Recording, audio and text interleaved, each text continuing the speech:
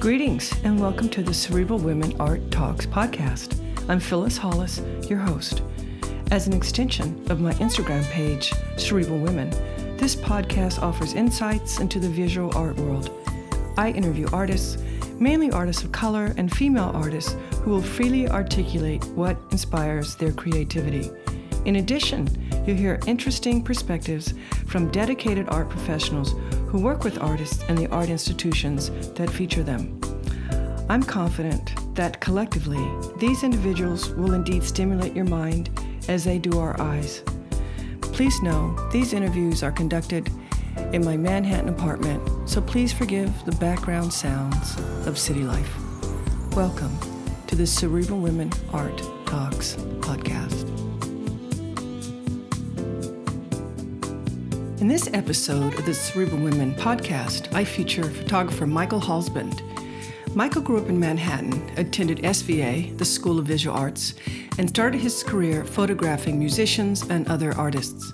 He was a tour photographer with the Rolling Stones, a fashion photographer working with prestigious brands. He worked with several magazines such as Interview, Avenue, Rolling Stones, and many of the Condé Nast publications. He has worked with personalities such as Klaus Nomi, Lydia Lunch, James Brown, Al Pacino, Hunter S. Thompson, and Johnny Depp, to name a few. While I am definitely impressed with his complete bio, what captured my attention was his honest and revealing story about his time spent with Jean-Michel Basquiat. In this interview, we did not talk about Michael's photography. We talk about a journey and adventure of two young men brought together by photography. It's a story that I want to share with my listeners, and it's a story that I want to thank Michael Husband for sharing with me.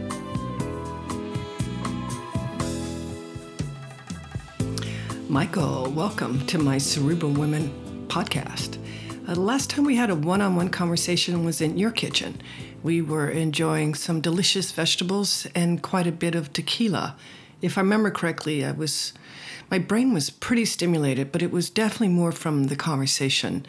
I really am excited to share with listeners your experience and insights into the world of Jean-Michel Basquiat.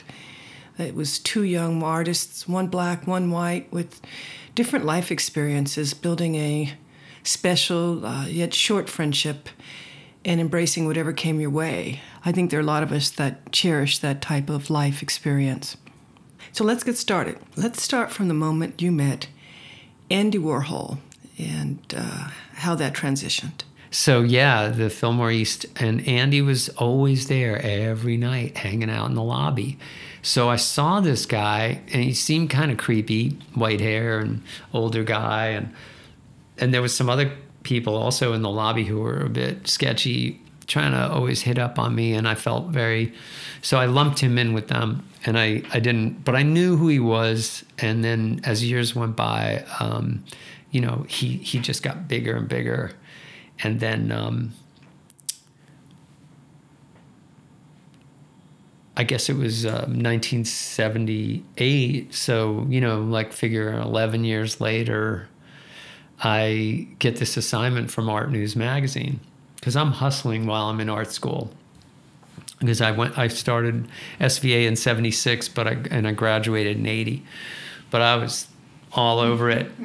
Everything I learned, I put it right to practice in trying to get gigs. So I went out, I was walking, I had gone to Art News and gotten this interesting assignment to make a portrait of 8 artists in their studio. And the editor-in-chief said, let's split the list in half, and you go after 4 of them, and we'll go after 4 of them. And on my list was Andy Warhol, and I thought, really? Oh man, how am I going to find Andy Warhol? It's just, so, he's probably as hard to get to as the Stones, or, it's just going to be hard because he's probably got a lot of handlers and whatever. And so I'm trying to wrap my head around it, and I'm asking around the other artists I know. And then it was like 3 days later, it was like a weekend, and I'm walking up Madison Avenue, and we pass Andy. It's like Madison and the 63rd, you know, just like right around here. And we pass Andy, and we get about a half a block away, and I turned to my girlfriend, and I said, wait a second, I got to ask him if, you know, I'm just going to run back and ask him. And I ran back, and Madison was empty. Like there was nobody. It was like a Saturday morning or something really early. And I run back, and I'm out of breath. And I said to Andy, hey, Andy, you know, my name's Michael Halsband, and I'm working on this story, 8 artists in their studios for Art News magazine. And would you be interested in, you know, like I told him the whole story, and he said, oh, sure. Yeah, I'd love to do that. Wow. And so I said, are you sure? Are you sure? Like, because he said, call my studio and just tell them that, you know, who you are. And I was like, I said, are you sure that, you know, like, you're not just fucking around with me, right? And he's like, no. I'm like, he knew, you know, he's like, no, I want to do it. So I was like, okay. Great. And I called the next day, and they said, yeah, when do you want to do it? And so I went up there, and I did the portrait, and then he gave me a copy of his latest book, you know, A to B or whatever. And then he took me on a tour of the factory and introduced me to everybody at interview. And he said, you know, we'd love for you to work for interview.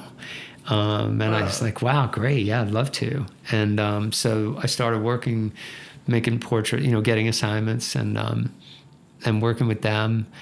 And that went on, you know, all the way past his, well, actually, I don't know. I guess after he passed away, I didn't work for them much anymore. But you know, it was the beginning of my working at Interview. And then in 80, Art News asked me if I would make a portrait of Andy for the cover of Art News, which is a big deal for me. And Andy came over alone, and we made the portrait. And it's, you know, back in 1980, it wasn't quite, I don't know, what it sort of blew up to be, where people come with a whole entourage, and it's, I don't allow that to this day. Like, if somebody wants to make a portrait with me, we got to just do it, the two of us, and leave it at that. But then I kept working with Interview over all of those years, and then Andy would invite me to these dinners and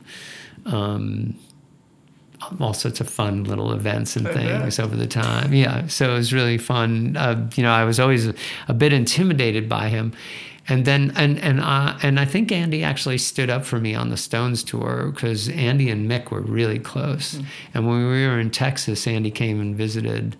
Andy and Fred Hughes came and visited us on the road, and I have pictures of somebody called me and said, "Hey, you got to come down in this room. Andy wants to say hi."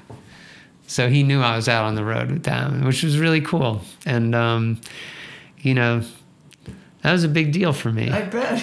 Yeah, all of it was. And I was excited that Andy even, I used to think people didn't even know who I was. You know, like I just was, this is a great career for somebody who thinks they're invisible. And that's the way I've always felt. Like, I just don't think anybody notices me. And so it's always like kind of shocking when people, I mean, it doesn't happen all the time, but when it happens and people come up to me and say, "Oh, I'm a big fan of your work," or something, I think, God, like, it's got to be a bunch of bullshit. Like, what do they want from me? They can't know me, you know? Like, I'm not anybody, you know, out in the world that's that, you know. To me, you know, I move around, and I think I could stand in a room and observe people and think nobody knows I'm here, you know. Some people pay attention. I guess the people who are watching me are thinking nobody's watching them. But, you know, it's just a funny thing. Like, it worked out perfectly for this career. And you traveled to Paris. Yeah, then so that was an interesting thing, which I've come to realize just recently from the publication of this book of Andy Warhol's pictures of his relationship, from his whole relationship with Jean-Michel Basquiat, that in 1985, I was making pictures for Area, for the club, that they were changing the whole theme and the look of the club every 6 weeks. So they were making an ad for Interview Magazine, like a full-page ad, and they were hiring me to make the picture for that ad. So the picture kind of changed. It wasn't something that was very stylistically similar. We kind of changed with the theme, and there was this one that was called, like, I think it was like, it was fashion. And I think it was the first one I did, or I think so, yeah. And I think that they, and Andy was in it. It was an odd cross-section of people. Keith Haring was in it. Steve Rubell was in it. John Sachs and Andy and Cornelia Gast. And it was and then a whole bunch of like Wade Bandy and Harry King, and just this odd mix of people, and all cool people.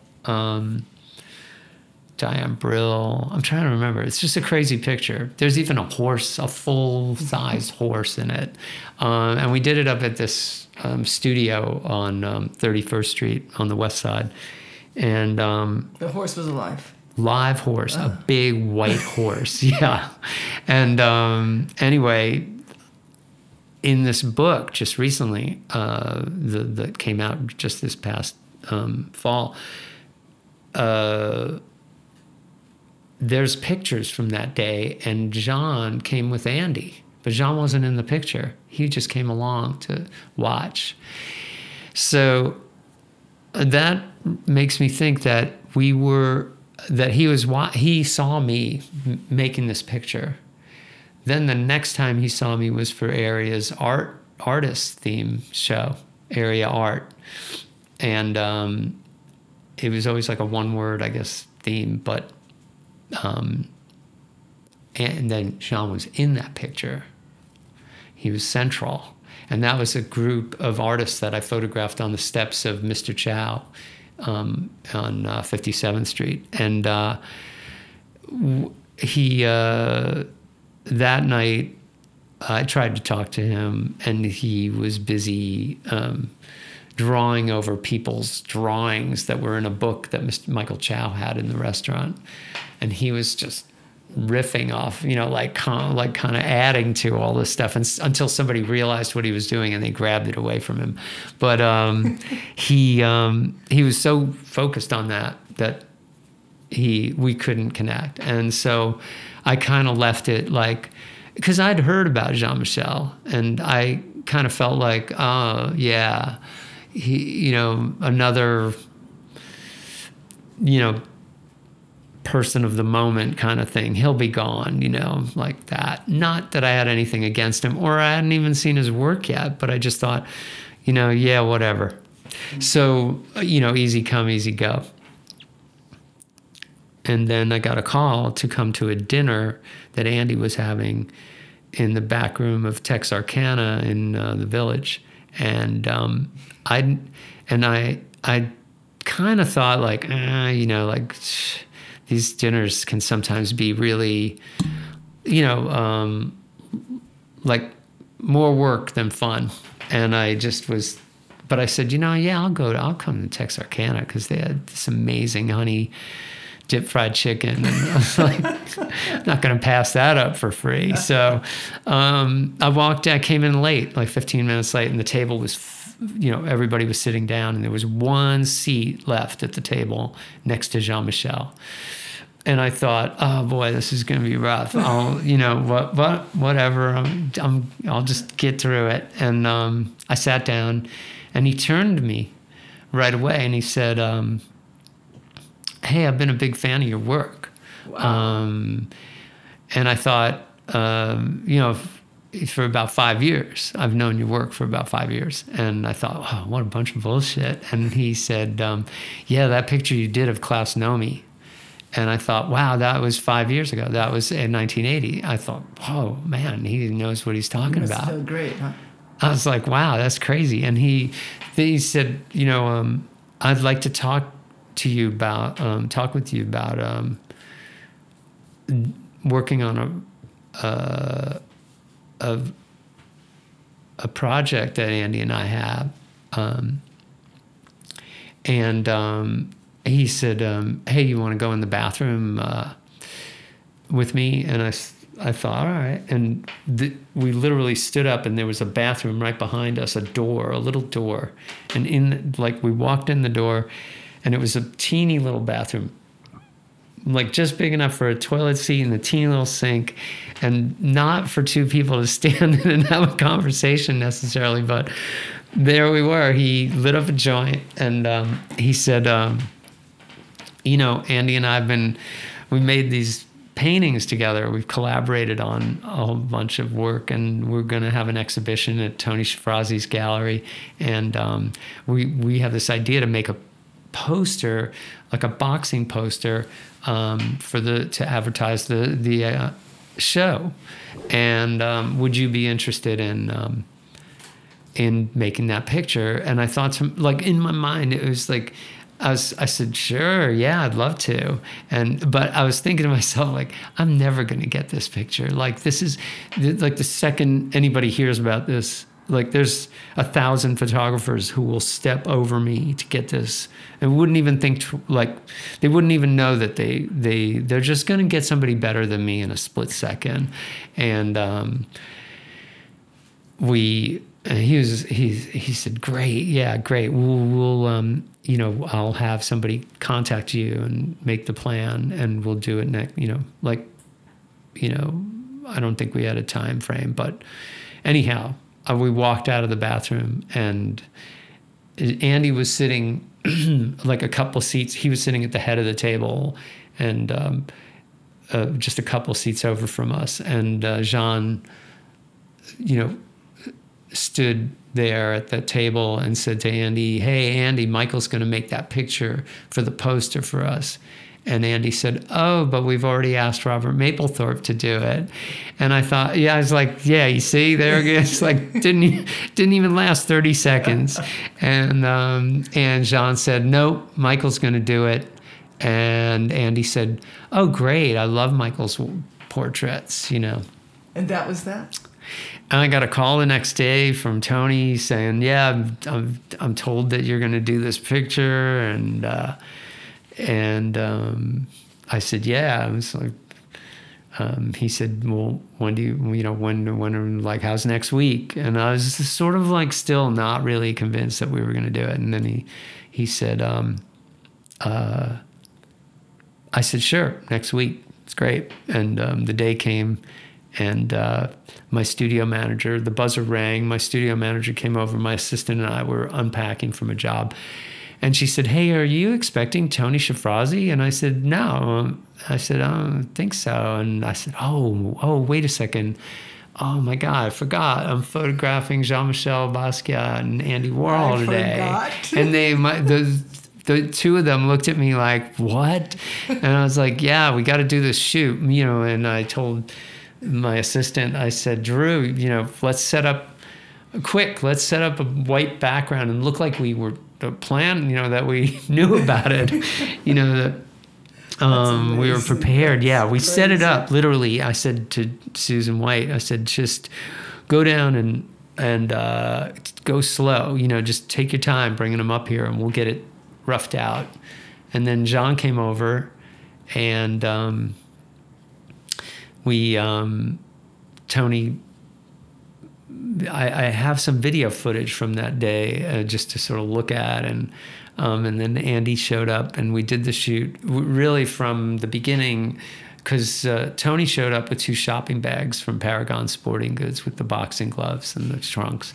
So it was, the stuff was there, and they were just kind of putting it on and playing with it. And Jean took his pants off, and he had shorts on underneath, like boxer shorts. And so the first pictures are like Jean in boxer shorts and Andy with a Everlast t-shirt, and they both have the gloves on, and Jean takes the first punch at Andy, and the expression on Andy's face is like, what did I get myself into here? Like, this is raw, this is real. And And then we worked through that. The shoot was 15 rolls of film. It was about an hour, and then we were done.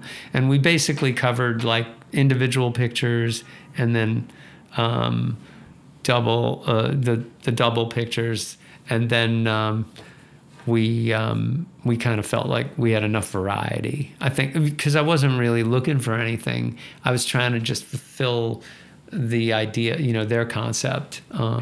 It wasn't, that wasn't really my kind of photo shoot. Were you expecting it to be longer than an hour? No, I just wanted to get it over with. I was pretty much like just give them what they want and get it done. Really? I did not think that was an important photo shoot. It just felt like something like others photo shoots I'd done for interview, let's say, that were very conceptual, and I always looked at them as more novel than something serious for me, so I just sort of felt like, hey, you got what you need? Cool. I'm good. Like it felt good to me. And I did feel like there were moments there that I felt like, no, this is good. Like we got something cool, but I didn't think it was historical or like, anything big. It certainly is historical.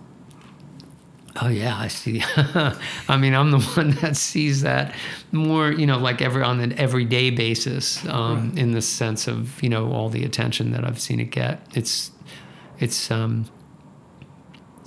awesome. I mean, last year we went to Paris Photo, to Gagosian exhibited 12 images from my travels with Jean-Michel, and some images from the sitting with Andy and Jean-Michel with the boxing gloves.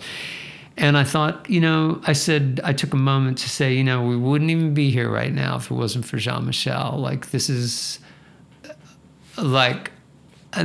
an amazing experience for me in my life, but it would not have happened at all if Jean-Michel, and I didn't, that if he didn't choose me, to do this job and to work with him. How long were you in each other's lives?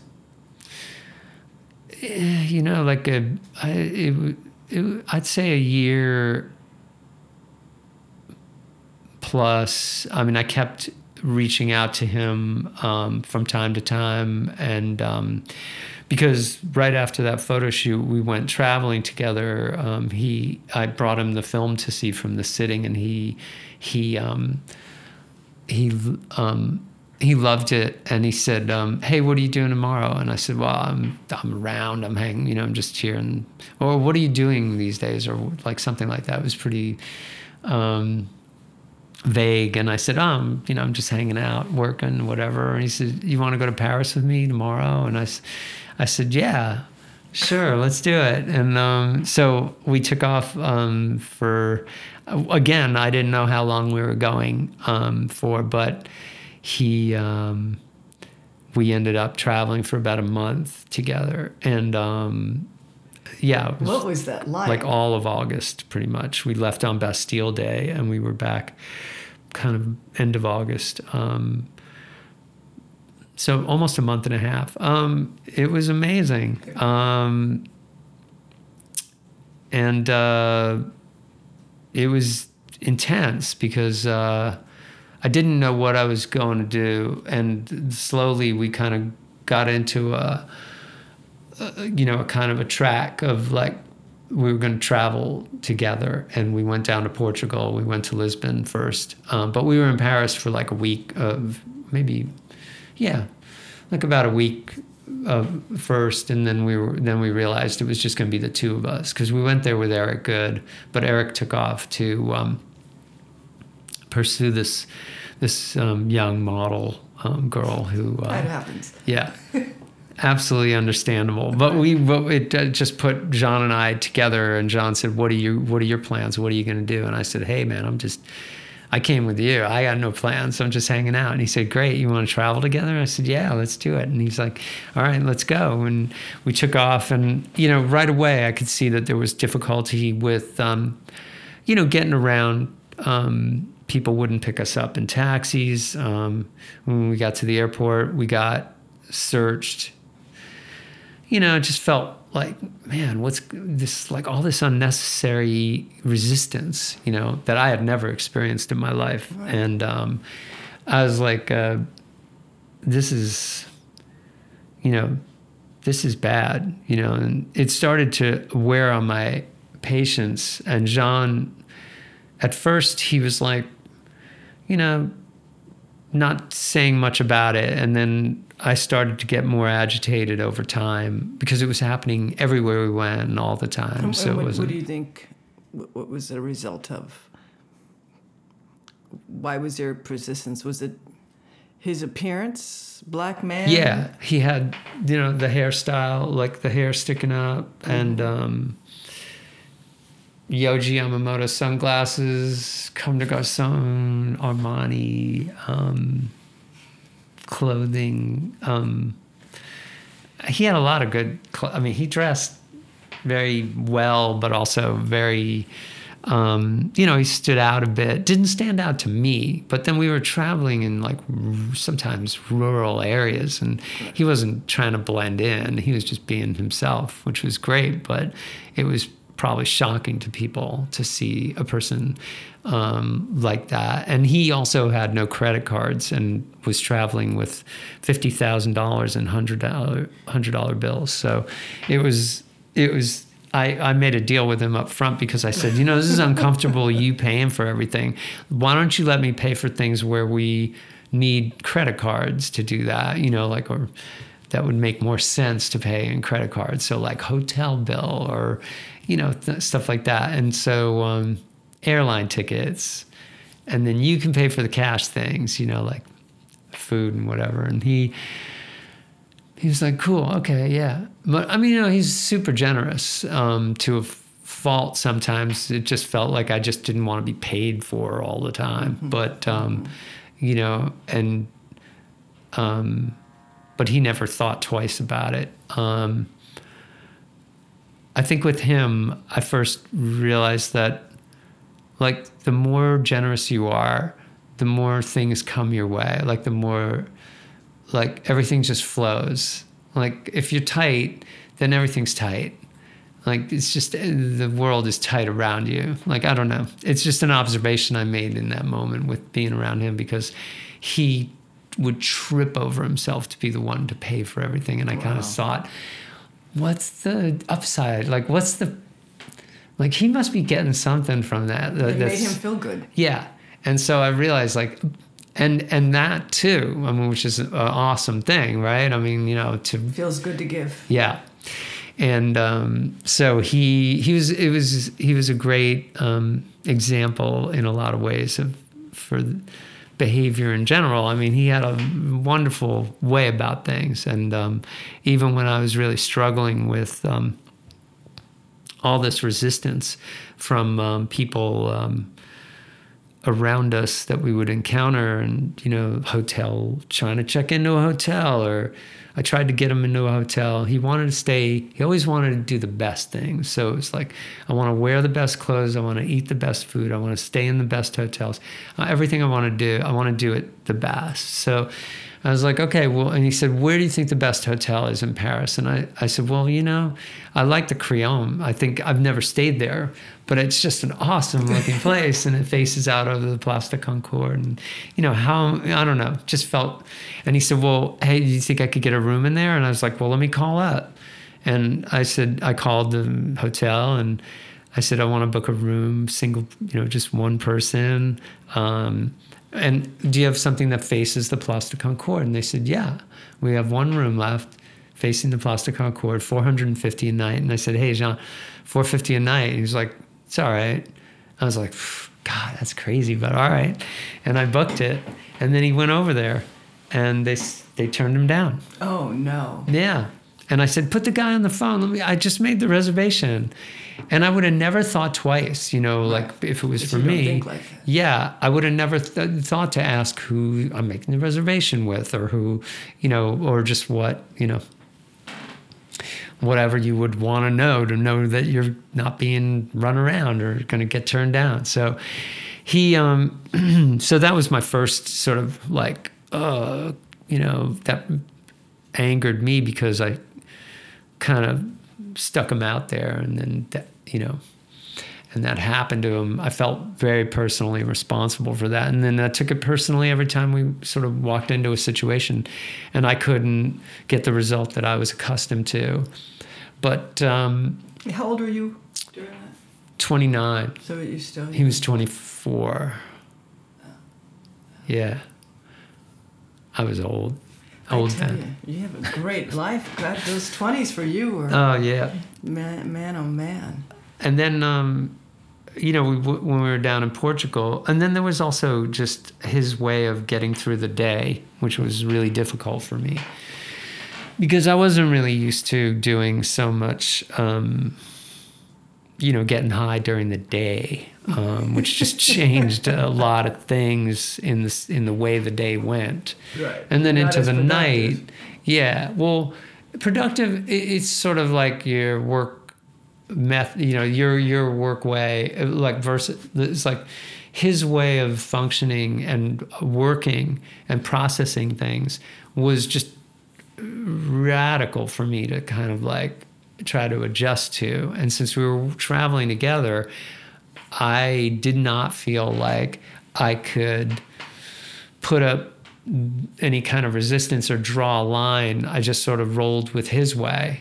And it frustrated me because I felt like the day deteriorated very quickly after, sometime in the afternoon.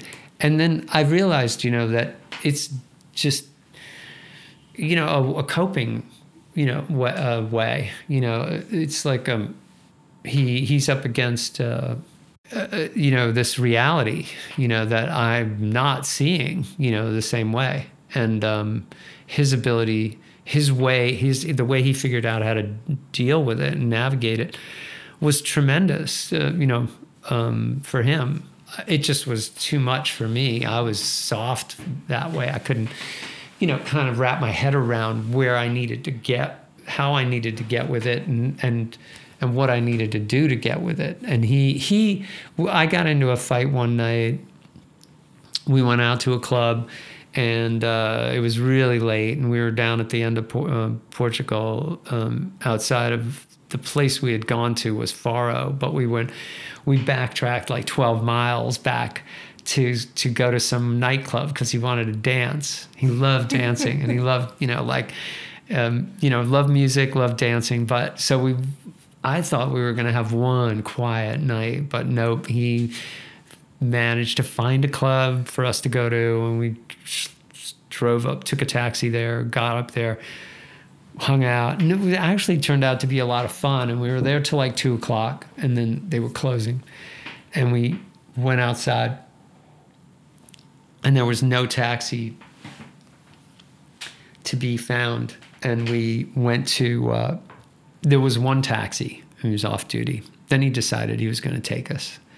And we were, okay, get in the taxi.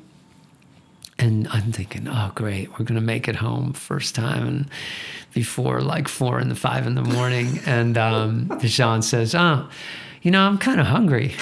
And I was like, oh, dude, no, don't do this. And the taxi driver says, I know where we can get some food. And I was like, are you fucking serious? Like, is this really happening? This is a nightmare. And he goes, we go to this Roadhouse bar, and they have like steak sandwiches, and it's just filled with guys, smoky, pool table in the back. It's like classic. The bar is filled with guys, and all the tables and chairs filled with people. It's 2:30 in the morning, and it just was amazing. And then we ate, and I had invited the taxi driver to join if he wanted to eat, because he went and sat at the bar with some friends. And I said, hey, if you want to eat, let me know. Or no, it's okay. And then as soon as we're done eating, he says, yeah, you know what? I'm hungry. I'm going to have something to eat. And I was like, this is a nightmare, So he gets food, and then I'm just falling asleep standing up. Like I decide to try to go out and just lay in the back seat of his car. And he comes out and he says, no, you can't lay in the seat of the car. You can't lay down. And I was like, oh man, I'm waiting, you know, like what? And then he comes out, he goes back in, he comes out with another guy and he says, okay, this is the deal. You're going to, and he's saying this all in Portuguese. So he says, you're going to drive, one of you's going to sit in the front, one of you's going to sit in the back.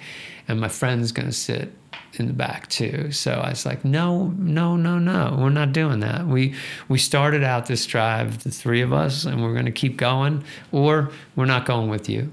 And he said, okay, fine, then I'm not taking you. And I said, and Jean's standing over my shoulder, and he says, now what are you going to do? And I'm yelling at this guy, and now the parking lot's filled with everybody's come out from the bar. So now there's a big circle around us, all these guys, and I reach down, the whole parking lot is filled with these big stones, like smooth big stones, and I pick up two, and I'm like, you know, just yelling at the guy, and this guy steps out of the crowd and he says, I understand English, I can speak English, and he said, the guy's just nervous that you're going to rip him off. And I said, well, we're not going to rip him off. I'm scared that he's going to rip us off because we don't know our way around here, and you know, screw him.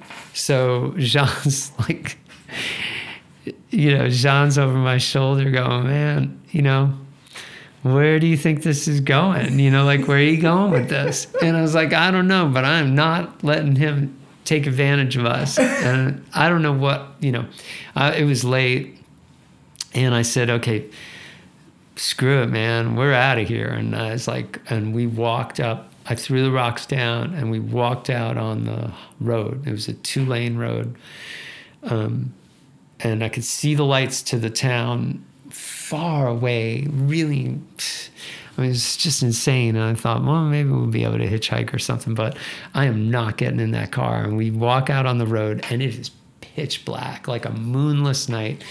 And we're walking down the road and Jean says, he kind of drifts back and then I see him light up a joint. And he says, I always knew we'd be friends. And he's like, you know, choking on this joint, on the smoke. And I turn back, it's like, oh, this is a perfect time to do that, John. Yeah, this is great. Now we're out here and you're going to get high. And he goes, he laughs and he says, I always knew we'd be friends. And I was like, and it shocked me in that moment. It just kind of was stunning in the sense that I thought, so this is the moment, this is the telling moment, you know, that I'm at my angriest and he somehow connected. It's my most open, you know, and, you know, all guard down, just flat out, pure me, whatever.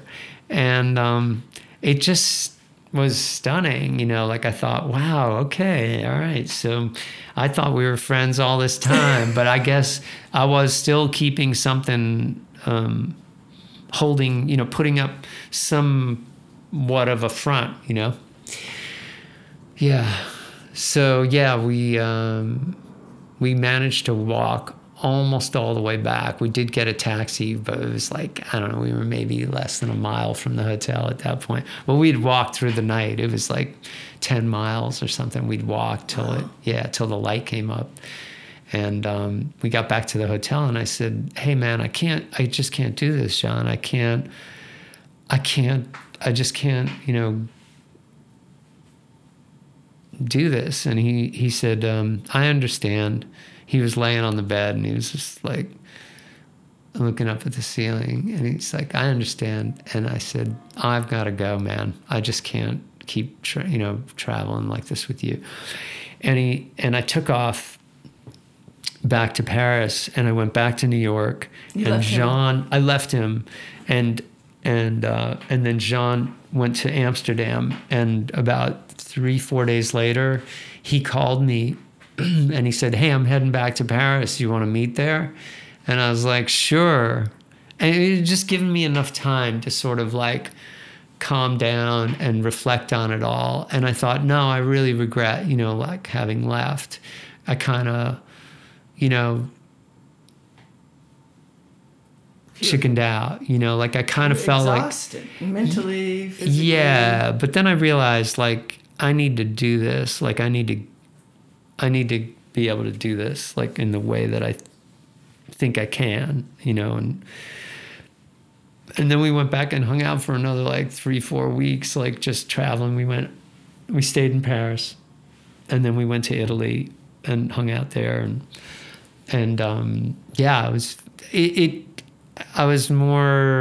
I knew what I got myself into at that point. I think it was just a bit of a shock the first time. But what shape were you in by the time you got back to the U.S.?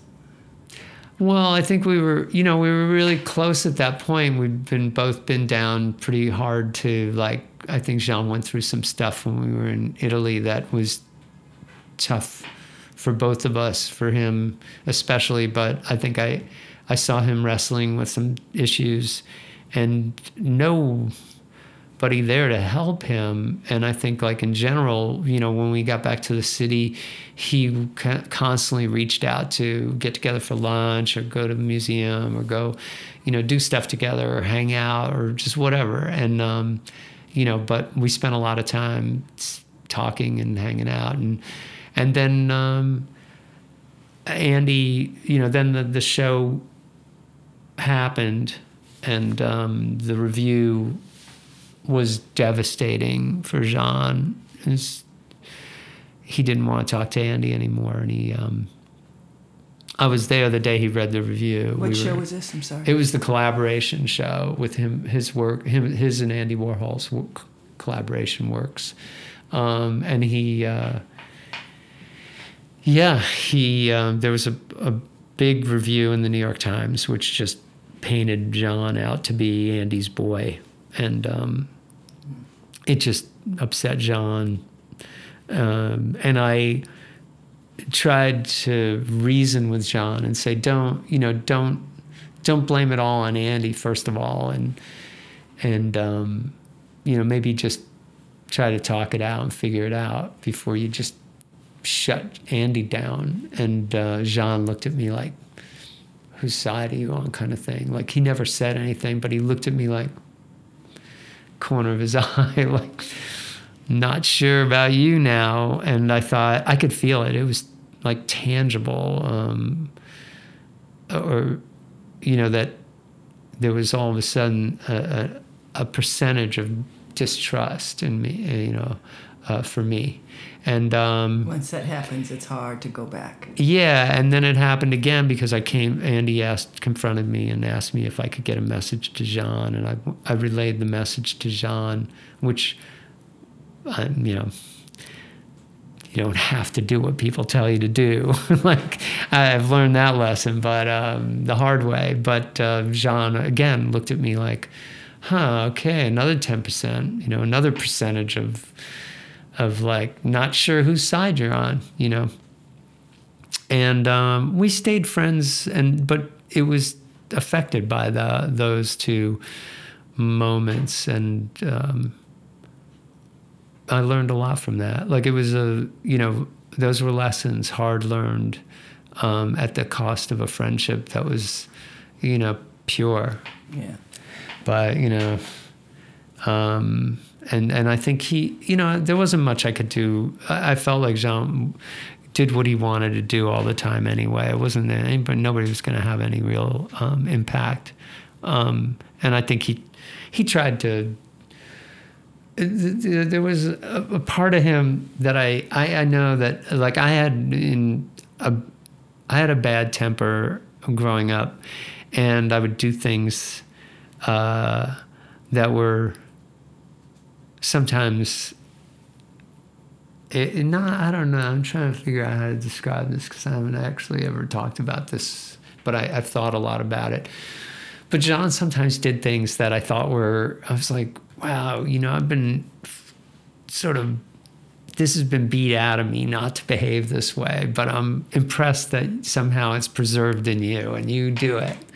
It's like, dumping a bowl of fruit on Mary Boone's head as like she's walking out of his studio, or like things that he did that you want to do but you don't do them, but he would do them, and I thought, oh, well, where's that going to get you? Like, let me see how this plays out, because I'm always tempted to behave this way, but I don't do it because I've been Conditioned. Yeah. Trained. Yeah. Yeah, but it was a wildness, that he refused to let go of. Yeah, and I thought, oh, good for you, man. Good for you for getting it done, for doing that, for reacting those ways. But it didn't play out well.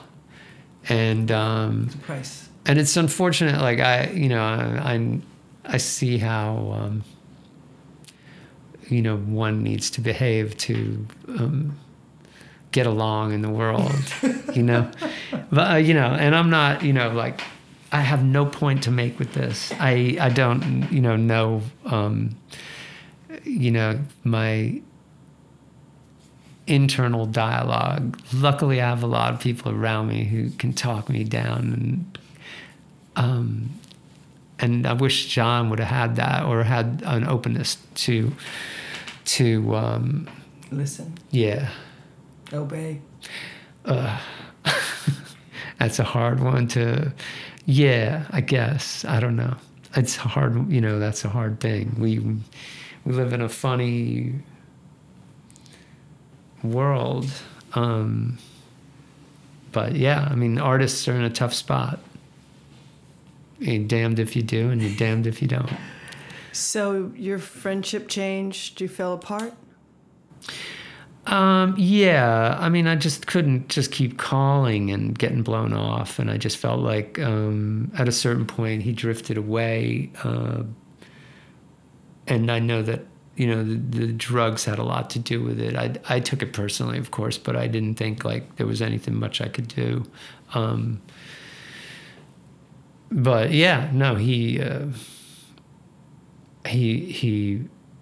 when we ran into each other, it was always like, yeah, let's get back together, let's get together, let's catch up. And he was always, very enthusiastic. And then he would just drift back into whatever he was in. And I'd drop by from time to time. And I kept coming around, and keeping my side of it going. It's just that he was, I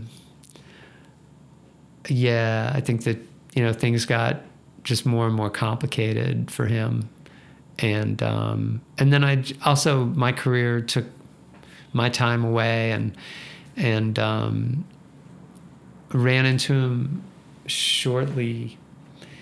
Maybe it was the spring of '88. I mean, I saw him at Andy's funeral or memorial at St. Patrick's Cathedral, but I'd seen him before that and after that. But that was a heavy moment. He walked out of there. He didn't stick around for it. But I think he was probably turned off by the people who showed up and the reason they showed up. It was like just a scene to be made. But then in the spring of '88, I ran into him at a club. He was dancing alone, and he grabbed me and he said, "Hey, who cleans your place? Like, how do you clean your place?" And I said, "Oh, I have a woman who cleans it for me." And he said, "How many times? Like, how does it work?" And I said, "Well, she comes twice a week." And he said, you think she's available the other 5 days a week for me? Like, it was like really sweet. And I said, well, I can ask her for you, and she said, no, she's busy. And so I got back to him and I said, no, she's busy, but her sister's free. And so he hired her sister, Blanca, and Blanca worked for him. And it was like this fast, like super tight relationship with him and her, between him and her family. He took them out to dinner. He took them to musicals, and he was like that. He just, would just adopt everybody and just bring them all in really close. So it was Blanca who called me on August 12th and said, Jean was not looking good, sweaty and no air conditioner in his room, and he has foam coming out of his mouth. And I said, well, who's there? Like, call 911, call the police. And she said, well, no, the girl who lives in the basement said it's okay, just leave him, to sleep. And then I said, well, if there's somebody else there, I guess it's okay, but I don't know, Blanca, I don't know, what to tell you. It just sounds like if somebody else is there, I guess maybe just do whatever they think is best. And I hung up, and she called back an hour later and said that he was dead. Wow. Yeah. Oh my God, I didn't realize that. Yeah, it was crazy. And I got off the phone. I was like on the phone in the kitchen out in the Hamptons and in Watermelon. I said to my mom, I said to my family, I was like, wow, Jean-Michel just died. Gosh. Yeah, it was crazy. How did it affect you? I mean, were you... It was shocking because I just thought, wow, how life can just, how fragile, like, wow, it's just, he's gone. That's crazy. I mean, I guess I felt really guilty that maybe, what could I have done? I don't know. Yeah, you weren't there. Friends were there. They saw him the day before. They had plans to catch up and whatever. And so he wasn't on any kind of mission or anything but, I don't know. It was, yeah. I mean, God, there's endless stories to this. I bet there are endless stories. No, I do remember there's stuff that is, just watching him. He wasn't. I don't think he was in a great place at the end. I know I'm supposed to be talking about myself, but it's hard. This is interesting. No. Yeah, it's interesting. It's it was a lot of it is taken very personally in the sense that you get to be intimate with somebody and watch how they choose to live their life and how it works or doesn't work, or what works and what doesn't work for them, and that ties into my work in a way that's very, to observe. And learn and sort of make note of human nature and how we are exposed to the world from birth, and then what we choose to accept without question, and then what we question, or decide to explore our own ways, And I think that, parents can be very strong, and it can matter or not matter. People can do the best they can to help each other, and it can have impact or not. And we're sort of free to make the choices we make, and sort of it's hard to change too. It's really hard to change. So, And you're hanging out with geniuses, musical geniuses, artists. I mean, you're hanging out with some pretty heavy-duty brains. Keith, yeah. I mean, and then Warhol, yeah. Huh. And lots of pressure with success. I know for myself that anytime I experience any kind of recognition or success, it has an incredibly... I have a very difficult time with it, and I can imagine when it comes on, if it would ever come on more than I could handle, it would be it'd be hard.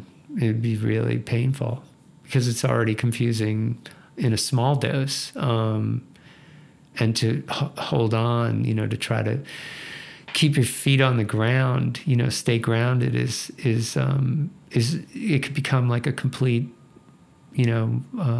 preoccupation of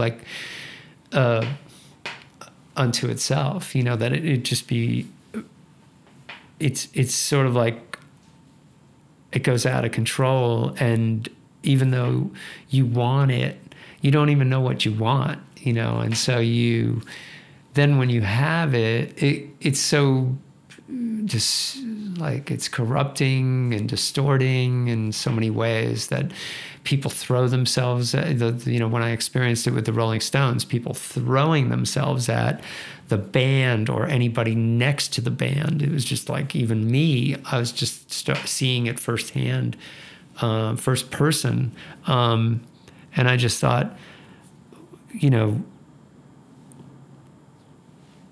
what is wrong with us? Like, what is with humanity? Like, we're so willing to throw ourselves away for people who we think are better than us. And it's not, that's such a weird, distorted view to have, that anybody is better. And then the perspective that, that gave me was not, didn't sort of result in disappointment, necessarily. It wasn't like I was disappointed in people for feeling that way. I mean, because listen, it is pretty amazing, to create something, a song or a painting. It's pretty amazing. But at the same time, what's amazing about it is how fearlessly honest people would allow themselves to be, to create on a level that resonates with so many others. And then that's worth celebrating and sharing and supporting. But then there's this other thing that happens, which is just like, it messes everybody up, on both sides. So I don't, I'm like talking about this, but I don't know if I have a complete thought about it, or any kind of way to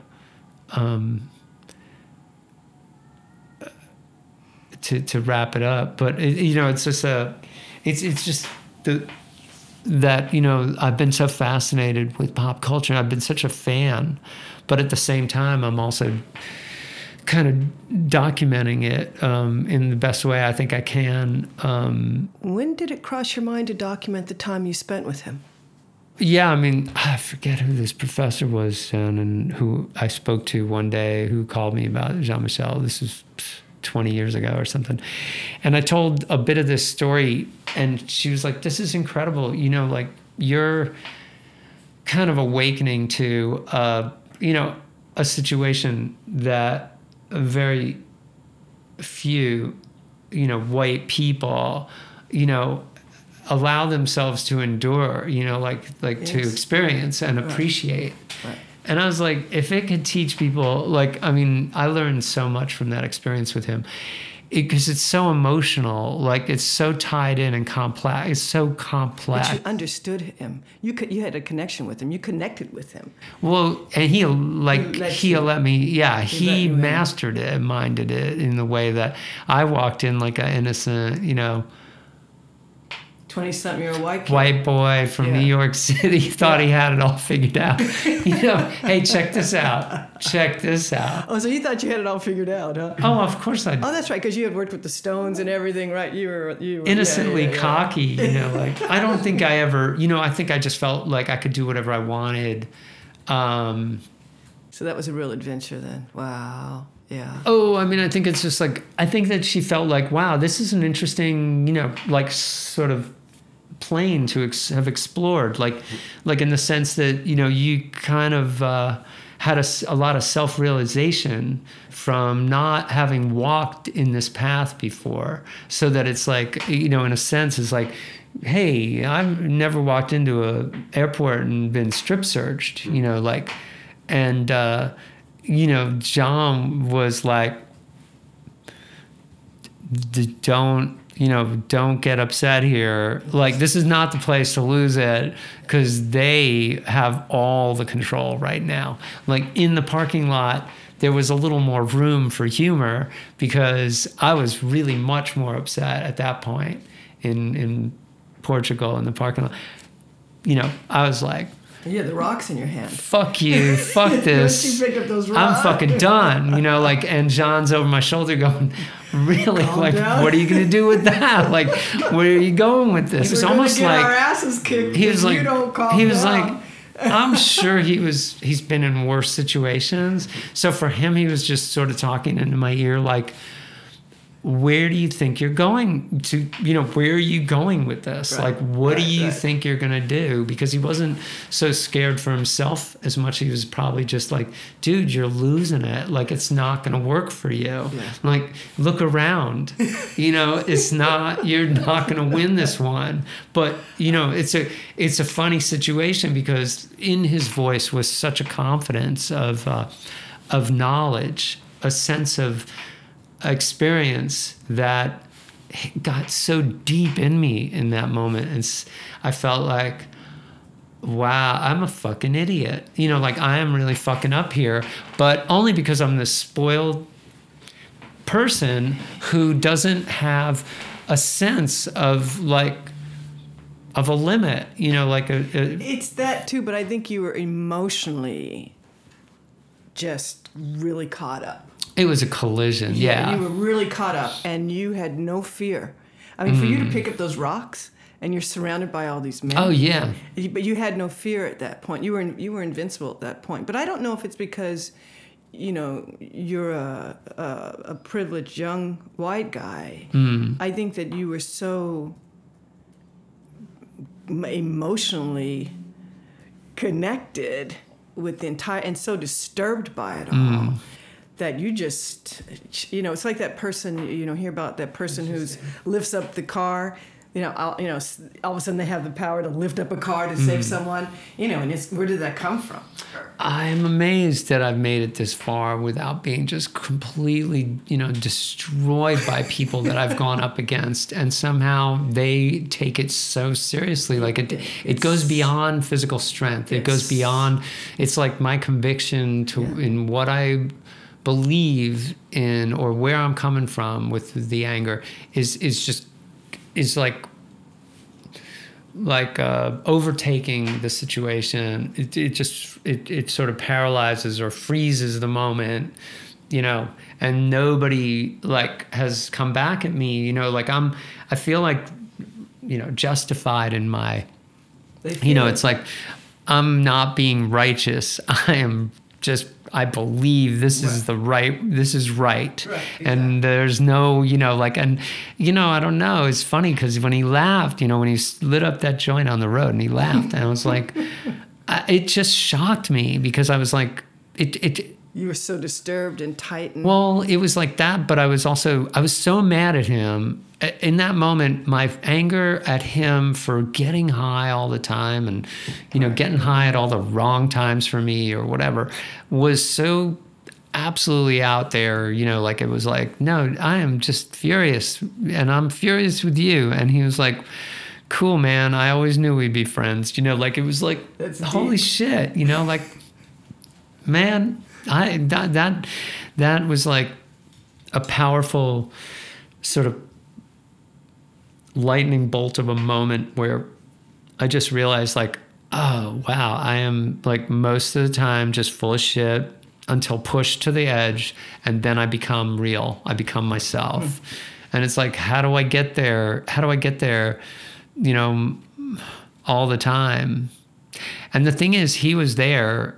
Look how there he was. He's so there. He was so there then. He's still there now. Yeah. You know, it's like, it's insane how, you know, powerfully connected to himself and